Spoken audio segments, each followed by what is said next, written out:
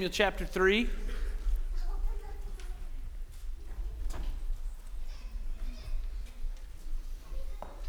All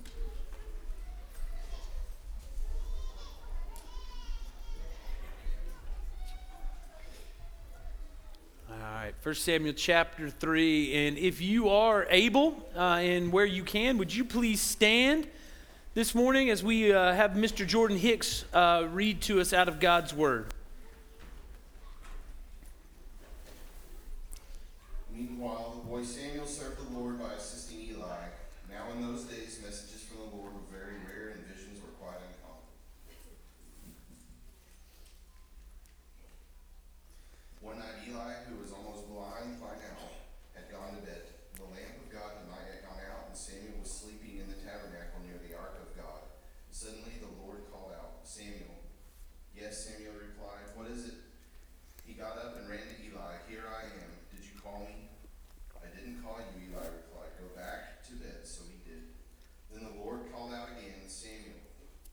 Again Samuel got up and went to Eli. "Here I am. Did you call me?" "I didn't call you, my son," Eli said. "Go back to bed." Samuel did not yet know the Lord because he had never had a message from the Lord before. So the Lord called a third time, and once more Samuel got up and went to Eli. "Here I am. Did you call me?" Then Eli realized it was the Lord who was calling the boy. So he said to Samuel, "Go and lie down again, and if someone calls again, say, 'Speak, Lord, your servant is listening.'" So Samuel went back to bed, and the Lord came and called as before, "Samuel, Samuel." And Samuel replied, "Speak, your servant is listening." Let's pray. Father, thank you for this day. Thank you for this text, Father. Such a just a popular text, the one that we were all taught in Sunday school and taught growing up, and it really is just a beautiful text to show us how you speak to us. Today, I pray that the emphasis, though, would be on your words and what they say to us, and that, Father, Jesus himself said that Scripture cannot be broken. And that the Word of God is something that we have to carry with us. And so I pray today that would be real in our lives, that it would convict us.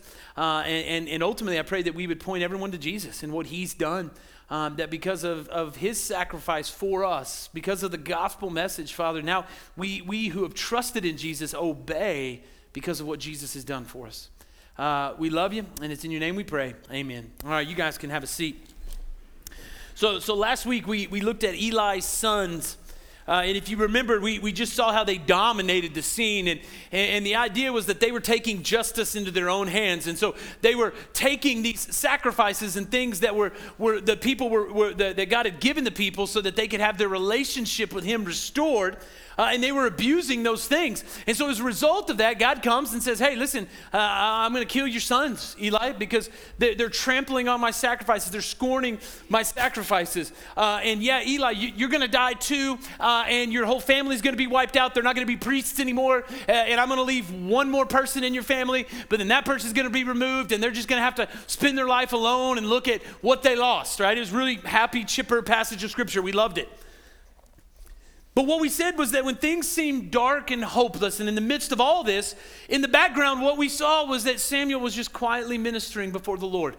Like, we didn't even notice it. It was just there right in front of our faces. We just missed it, and it was showing that Samuel's growing, that he's becoming more Christ-like, that he's becoming the man that Eli was supposed to be. And if you remember, we said last week that throughout the text, God was just whispering to us, "Hey, it's not all lost yet.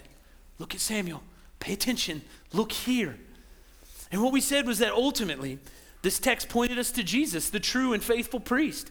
The true priest who didn't come to take from us as Eli's sons did, but to come and give to us as he laid down his life so that sinners could be brought in. And that you and I now have confidence because we have a priest who always lives to intercede for us, a priest who stands in the presence of God on our behalf. Now, to start this week, I was thinking kind of, well, how am I going to open this? What are we going to talk about? And the thing that hit me was about the things that we take for granted in life. Like we don't appreciate the goodness of certain things in our life until we lose them, right? I mean, health, our parents, freedom, friendships, And I know over the last 2 years, our lives in the Panhandle were fairly normal compared to the rest of the world, right? I got a buddy in California.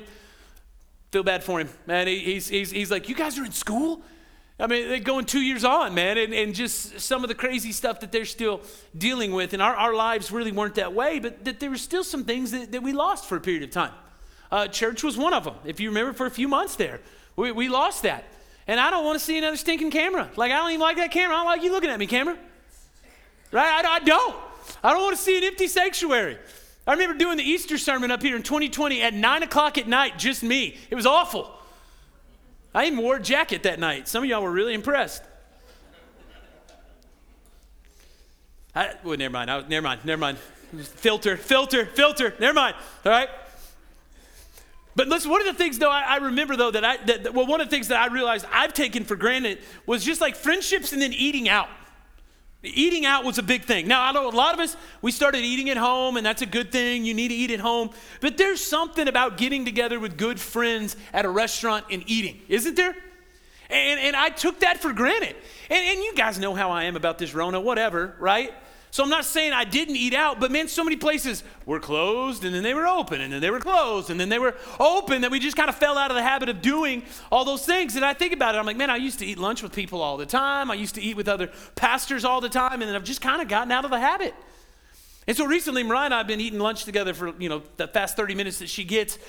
Once a week on Wednesdays, we've been going to get burritos. It's been awesome. I was like, man, I missed this. This is great. It's a really good thing. Here's my point. As long as certain things are a part of normal life, we give little thought to their importance. And one good thing I think that's taken to granted by some, and it's unknown to others, is the Word of God. And I know we live in the Bible Belt, but I think we take it for granted more than probably just about any other place in America. We've grown up in church. We've grown up hearing sermons, etc., things like that. But many times, if you're honest, those sermons are just stories with a Bible verse sprinkled in here and there, aren't they? I know over the last year and a half or so, a lot of people that have kind of been joining our church, one of the things they've talked a lot about is the fact that we put a high importance on the Word of God. That we read it before church starts, that we spend a lot of time in large chunks of it, that we're all over it with cross references and things like that. And I think the part of the reason that our church has grown the way it has isn't because of the moron on the stage, right, or the really good looking guy over here that helps me. It's the centrality of God's Word in the place that we give it, I think, at this church, because honestly, I think people are starving for it. I think people in the Panhandle are starving for it. And to not have the Word of God, honestly, that ought to be a frightening thought to all of us.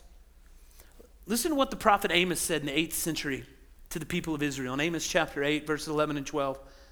He said, "Behold, the days are coming, declares the Lord God, when I'll send a famine on the land. Not a famine of bread, nor thirst for water, but of hearing the words of the Lord. They shall wander from sea to sea and from north to east. They shall run to and fro to seek the word of the Lord, but they shall not find it."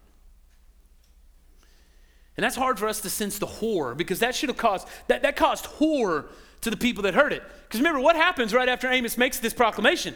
God goes silent for 400 years. They don't hear a thing out of God until Jesus' birth, until the angel appears to Zechariah. And so it ought to shock us, because it's a horrific thing to think. Because we just don't appreciate, on the one hand, the goodness of God's Word, and on the other, we don't appreciate our dependence for everything that comes from God's Word. John Woodhouse puts it this way. He said, "This may be because we've come to take the Word of the Lord for granted, or because we've never known its goodness." And so today's text, listen, it shows us the power of God's Word, and that's why I love it. And it shows us what happens when God's Word arrives. Every one of us know this story, don't we?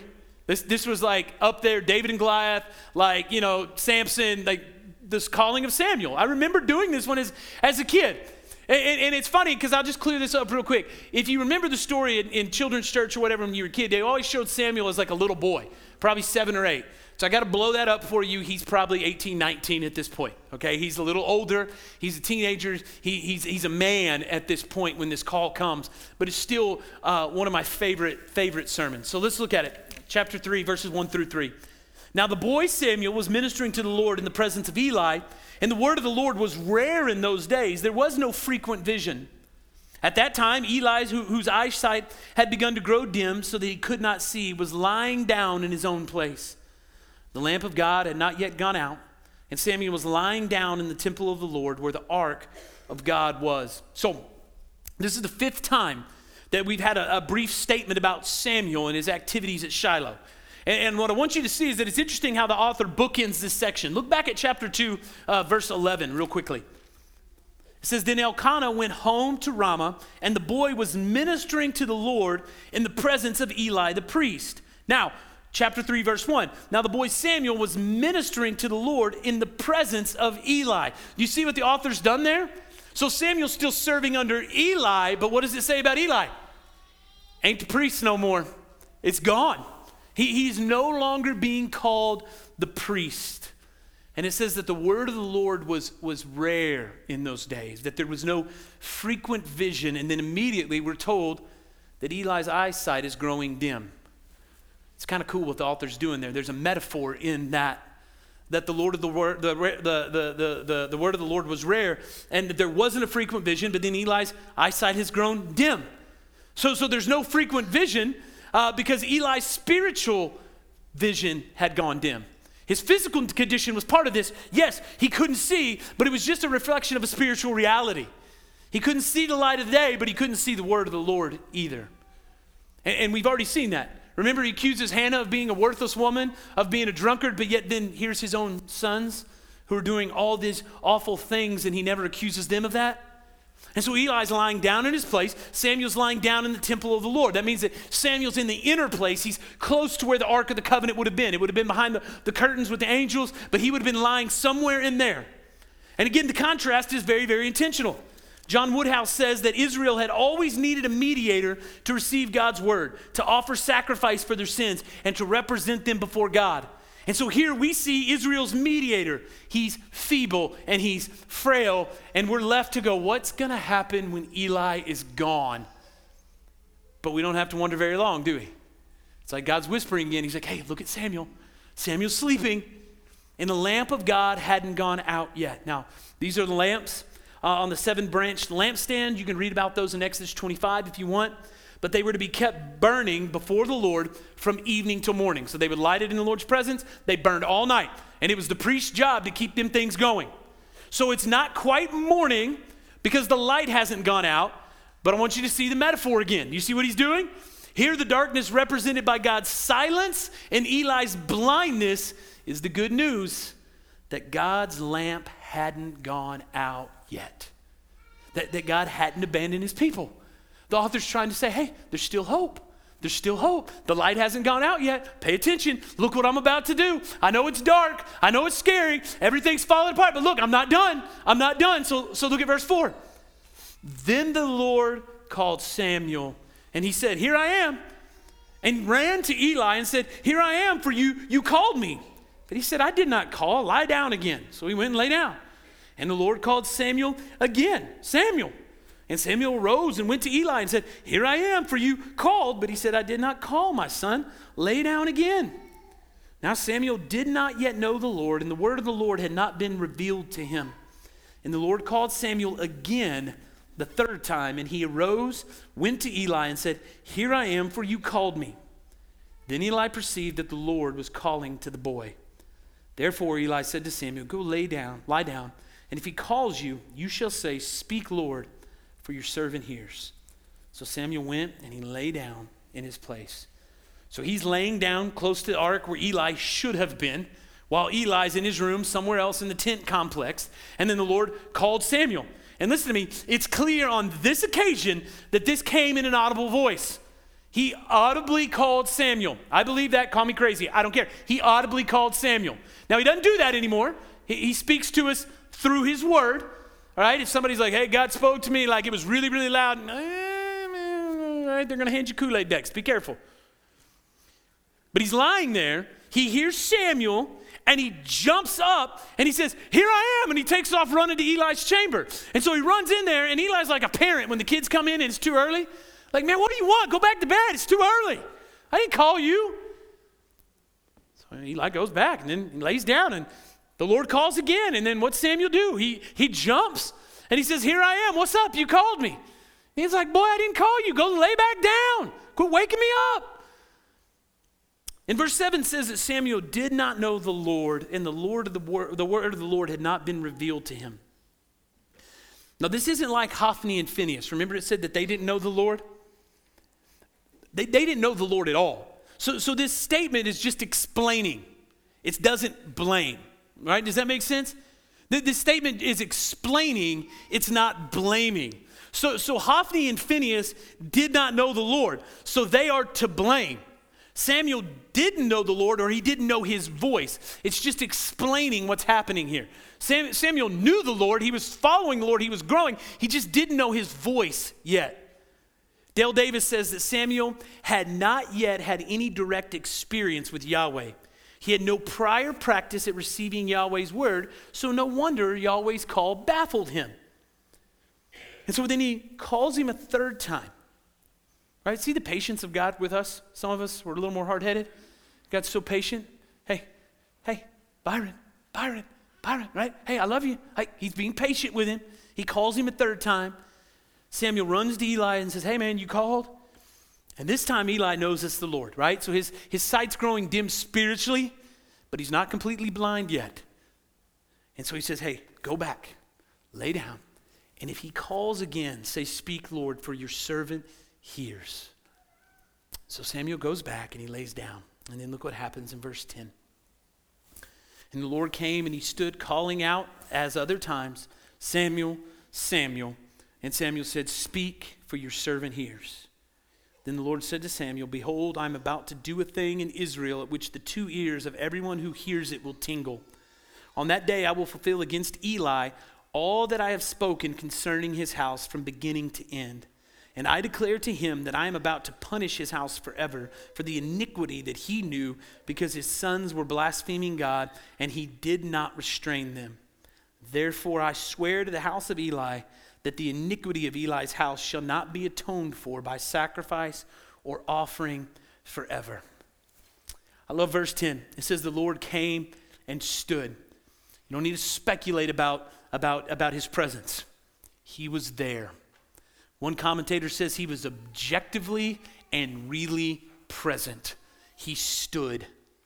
The light hasn't gone out yet, guys. There's a servant. There's somebody who's listening. And so the Lord says, listen, I'm about to do something that's going to cause the ears of everyone to tingle. That word tingle just means like an ear buzzing sound. So if you've ever been to a concert, the bass is really loud, right? It'll buzz your ears. Or loud music, or maybe a bee flies too close to you in the summer and, and you shake like that, you get all crazy. Like that's what it's talking about. It's just that feeling in your ears, that buzzing. And so what he's telling him is that, hey, listen, this is a message for all of Israel. God's on the move. And listen, Samuel, it's about to affect everybody. And so it's going to start here with Eli and his house. Everything the man of God said is about to come true. So Eli and his sons, they kicked at my sacrifices. They acted like sin was no big deal. Now they're beyond the pale. There is no sacrifice left to atone for those guys. None. The New Testament, if you get to thinking, well, that's God of the Old Testament. Whoop, nope. New Testament says the same thing. Hebrews 10, 26 through 31. For if we go on sinning deliberately after receiving the knowledge of truth, there no longer remains a sacrifice for sins, but a fearful expectation of judgment and a fury of fire that will consume the adversaries. Anyone who has set aside the law of Moses dies without mercy on the evidence of 2 or 3 witnesses. How much worse punishment do you think will be deserved by the one who has trampled underfoot the Son of God and has profaned the blood of the covenant by which he is sanctified and has outraged the Spirit of grace? For we know him who said, vengeance is mine, I will repay. And again, the Lord will judge his people. It is a fearful thing to fall into the hands of the living God. See, he's just saying, we claim to know the name of Christ, but we continue to sin without repenting, right? That's the key word there, without turning away. When we deliberately say, hey, I know that's wrong, I know that's a sin, but yet I'm just going to keep doing it. Remember Eli and Hophni and Phinehas last week? Maybe the first few times they were stealing those sacrifices, they were like, oh God, hey, I'm sorry. But eventually they just said, man, who cares? And they just kept doing it to the point where finally God said, hey, you want it, go get it. And he gave them up. That's what he's saying right here.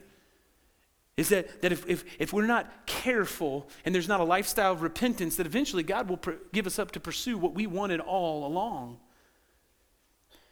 So God tells Samuel this, and then he lays there till in the morning, right? Now, let's go back. This was a kid's story. I don't remember being told this part. Because he's scared to death. That's why he laid there, till the morning. He probably wasn't moving. Not only was the Lord standing there, but that's a dark word to hear, isn't it?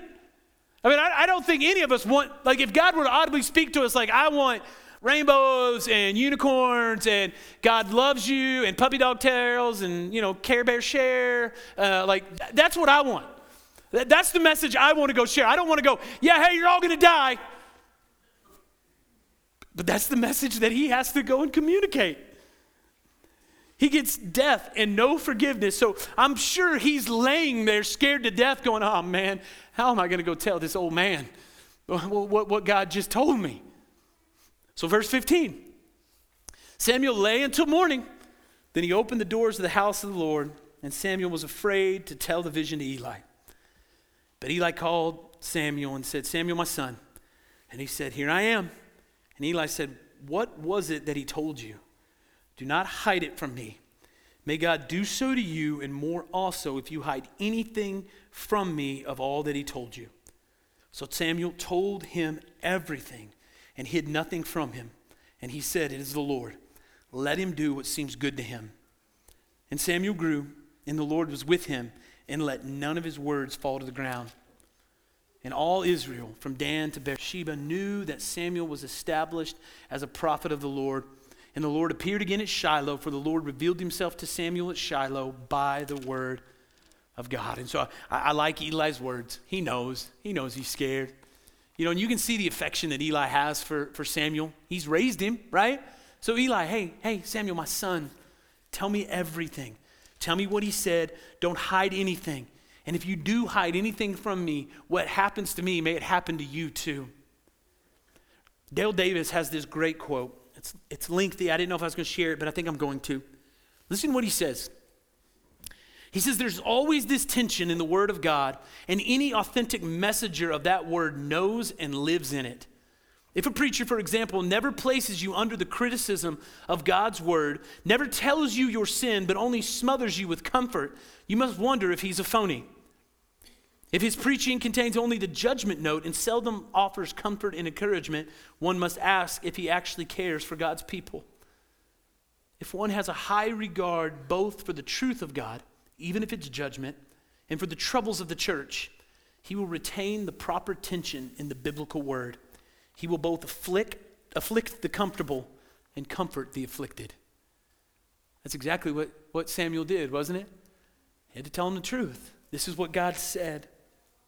And so he tells him, and Eli has probably his finest moment in this book, doesn't he? He acknowledges and he accepts the rightness of God's judgment.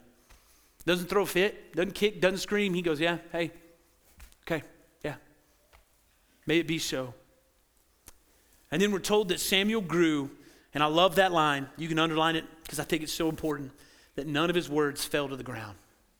Now that means God's words through Samuel, but still none of his words fell to the ground. I got to digging on that a little bit, and that word, that phrase, none of his words fell to the ground, in the Hebrew, it carries this sense of to rot or to fall to pieces. So it means that God's words will never rot, that they'll never fall to pieces. It means that God's word will never, ever pass away, that God's words never evaporate. They never fall apart. They never go. They're always there. Martin Luther said the word of a human being is a little sound that goes out into the air and is gone, but the word of God is heavier than heaven and earth. Indeed, it outweighs the heavens and the earth, and it will outlast them. Human words don't take up space. Human words pass away. God's word never does.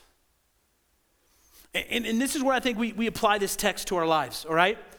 See, I think every generation tends to apply verse 1 to their particular time, don't they? You know you did it today.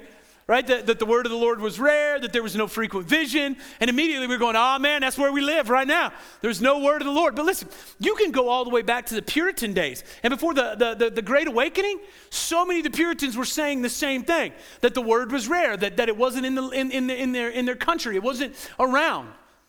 But I think it is fair for us to go, well, yeah, that kind of does describe where we're at right now. I mean, I think it is there. But the difference is there's no shortage of preachers. There's no shortage of churches. But there is a shortage of God's word. Man, we have flashy methods, right? We got pastors doing crazy stuff, right? Did y'all see the pastor spit in his hand and rubbed it all over his brother's face a couple weeks ago? Dude's a clown, right? And then all of a sudden he was like, man, I shouldn't have done that. No, probably not. That was a little degrading, and it was really bad illustration. But you know what? It got likes. It's gimmicky. It's flashy. We have pastors who try to fit in with the culture, and clearly, listen to me, it's not working for us right now. Tim Chester tells us in the crisis of our culture, we need God's word. Our hope will not come through legislation to defend Christianity. It will not come through gimmicky methods or trendy services. We will never compete with Hollywood for entertainment. Our hope is in the power of God's word. Whew. Apply that to our little town. Right? So many times we want things to change, and we're like, if we can just get rid of this person or get rid of that person, right, then everything's going to change. Well, no, not until the word of God becomes prominent in our decision-making and how we live will things ever change. So let me give you two things about God's word this morning. One's bad and the other's good, right? So we're going to comfort the afflicted and afflict the comfortable. So let's afflict the comfortable first. So first, the bad. The bad news is Scripture cannot be broken, which means Scripture can't be resisted. The Word of God will break you and break your life one way or the other. Jay read this at the beginning of the service, Jeremiah 23:29. Is not my word like fire, declares the Lord, and like a hammer that breaks the rock in pieces? Jesus said in John 10:35, if he called them gods to whom the word of God came, and Scripture cannot be broken. So it means that Scripture can't be resisted. In the end, nobody can disobey God's word. Nobody. And I know you're thinking, well, Byron, people resist God's word all the time. I mean, I know I do. I resist God's word all the time. True, but in the end, nobody can disobey the word of God. Right? So let's just look at it this way. Take the command not to bear false witness. It just means don't lie. That's the word of God. That word doesn't fall to the ground. That word cannot be broken. If you take the command seriously and you obey it, then what will that command do? It ought to humble you. It ought to humble you because it will show you that you have to humble yourself in the presence of God, and that guess what? You are a liar. And it's not because you tell lies every now and then, it's because you're a liar, right? We're all liars. Whether you tell big lies or little white lies, or whether you just stretch the truth just a little bit, or you move the facts around to fit your narrative. We all lie. We lie to others, but listen, you lie to yourself. We all lie to ourselves. Like, we all think that we're something that we're not. Right? The older we get, the more we still go, I still got it, man. No, you don't. You don't. We all lie. We deceive ourselves. We lie to other people. Social media. Your life ain't that good? Come on. I know you. Made that joke a couple weeks ago. We know you gave your kids Benadryl before that picture. We know. Like, they're all drooling. I do the same. It's cool. We lie. So if you let the word of God in, it's like a hammer. It doesn't fall to the ground, and it will break us. It'll break our pride, and then it turns us into honest people.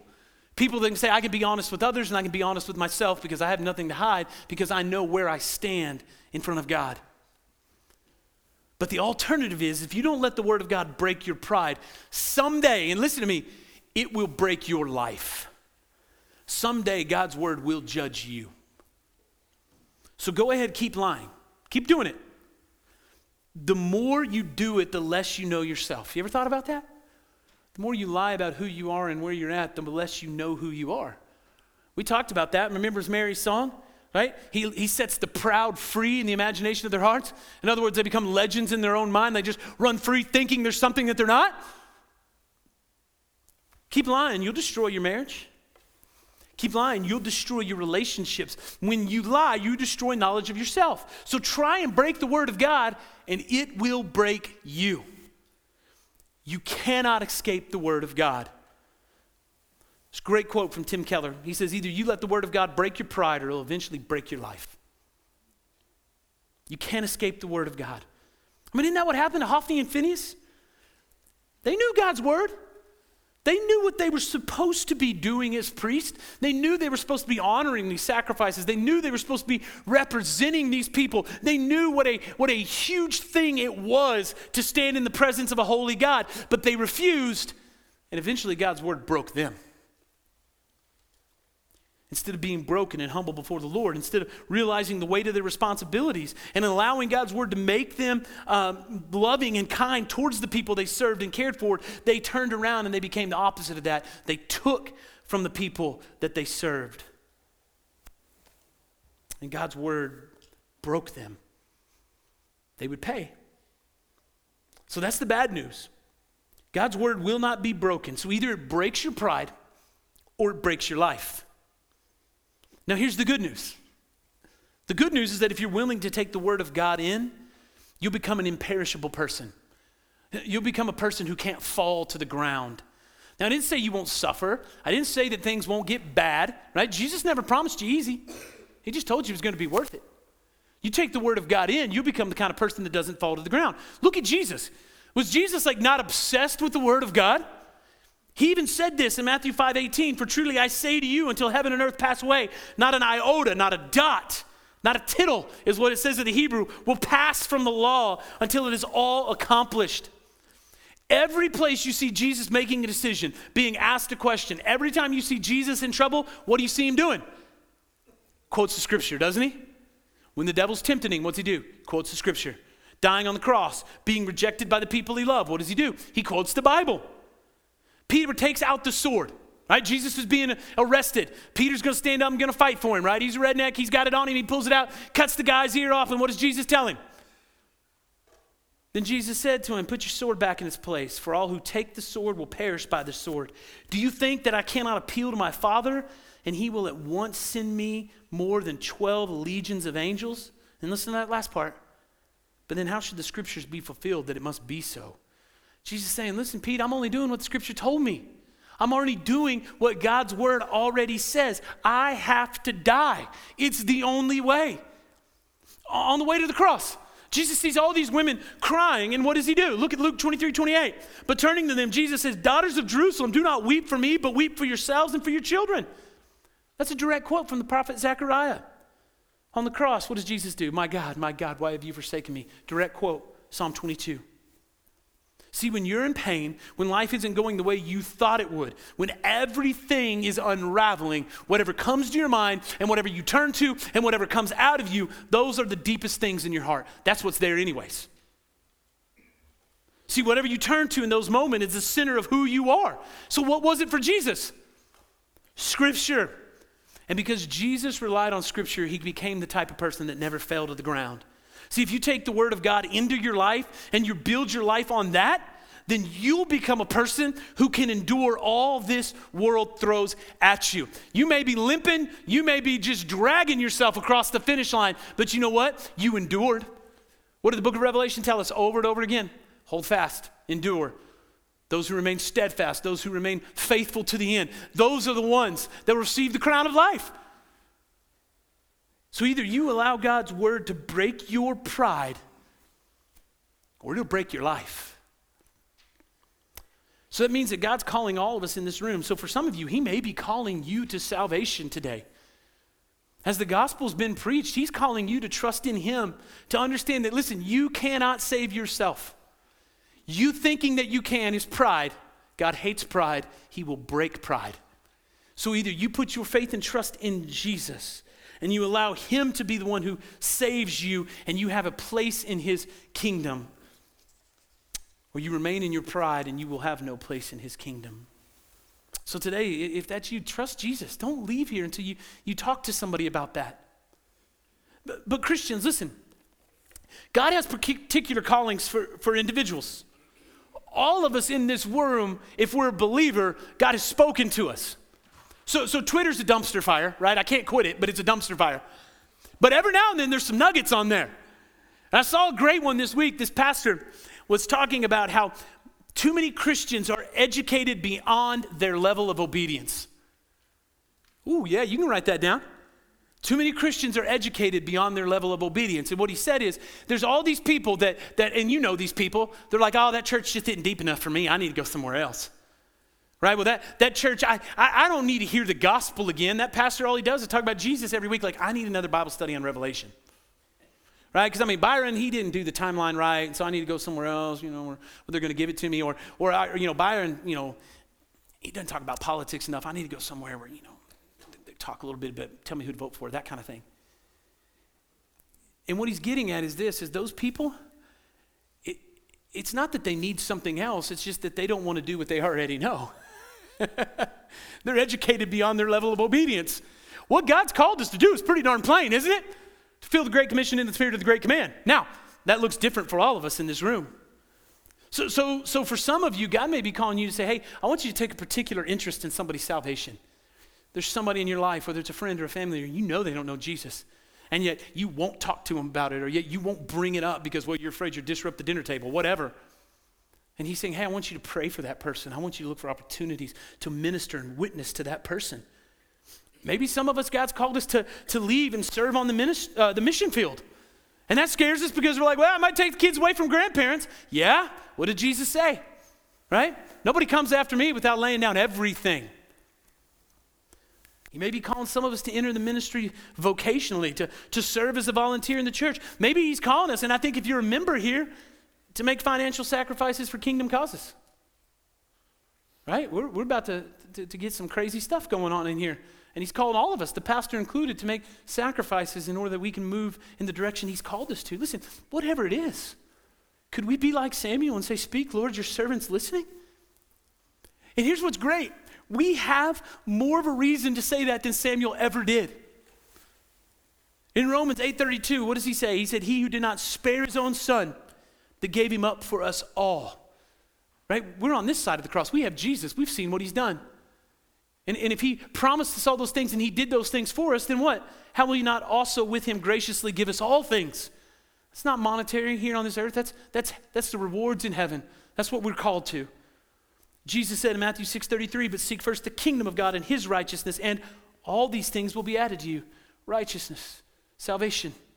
Mark 10:29-30, Jesus said, truly I say to you, there is no one who's left house or brothers or sisters or mother or father or children or lands for my sake and for the gospel, who will not receive 100-fold now in this time, houses and brothers and sisters and mothers and children and lands, with persecutions, and in the age to come, eternal life. So if Jesus is the word of God, and God's word can't be broken, then we can take all those things to the bank. We have something greater than Samuel did. We have Jesus. And the reason we do all these things is 1 John 4:10. In this is love. Not that we've loved God, but that he loved us and he sent his son to be a propitiation. That means a turning away of God's wrath, that he turned God's wrath from us for our sins. So brothers and sisters, the more clearly we realize God's love for us, the more clearly we see the gospel of what Jesus has done to send his son to die for our sins, the more we will love him. And the more we love him, the more we take his words into our heart. And through the word of God, we can become the kind of people who never fall to the ground. Let's pray. Father, I thank you so much for your word. I thank you for what it tells us. I pray today that as you were speaking through the pages of Scripture, that we were listening. And that all of us in this room can respond as Samuel did by saying, speak, Lord, for your servant hears. So that means if somebody in here doesn't know you, that today, Father, they have trusted in you for what they cannot do. And that they wouldn't leave until they talked to me or Joe or a deacon or a friend about what's taking place in their hearts. For the rest of us as believers, Father, we all know what you've called us to do. May it not be said of us that we are educated beyond our obedience. What you've called us to do is very, very simple. May we say yes to what it is that you've called us to do. And above all, Father, I thank you for your grace and your kindness and your mercy towards us, because I know how stubborn we can be. And just as you called Samuel 3 times and you showed great mercy and grace, you do the same for us. And I pray that that grace and that mercy be the very thing that leads us to repentance, that your kindness towards us would be the thing that turns us back to you time and time again. I thank you for this church. I thank you for each and every person that's here. I pray now that we would stand and that we would sing to you for your amazing grace to us. And it's in your name we pray. Amen.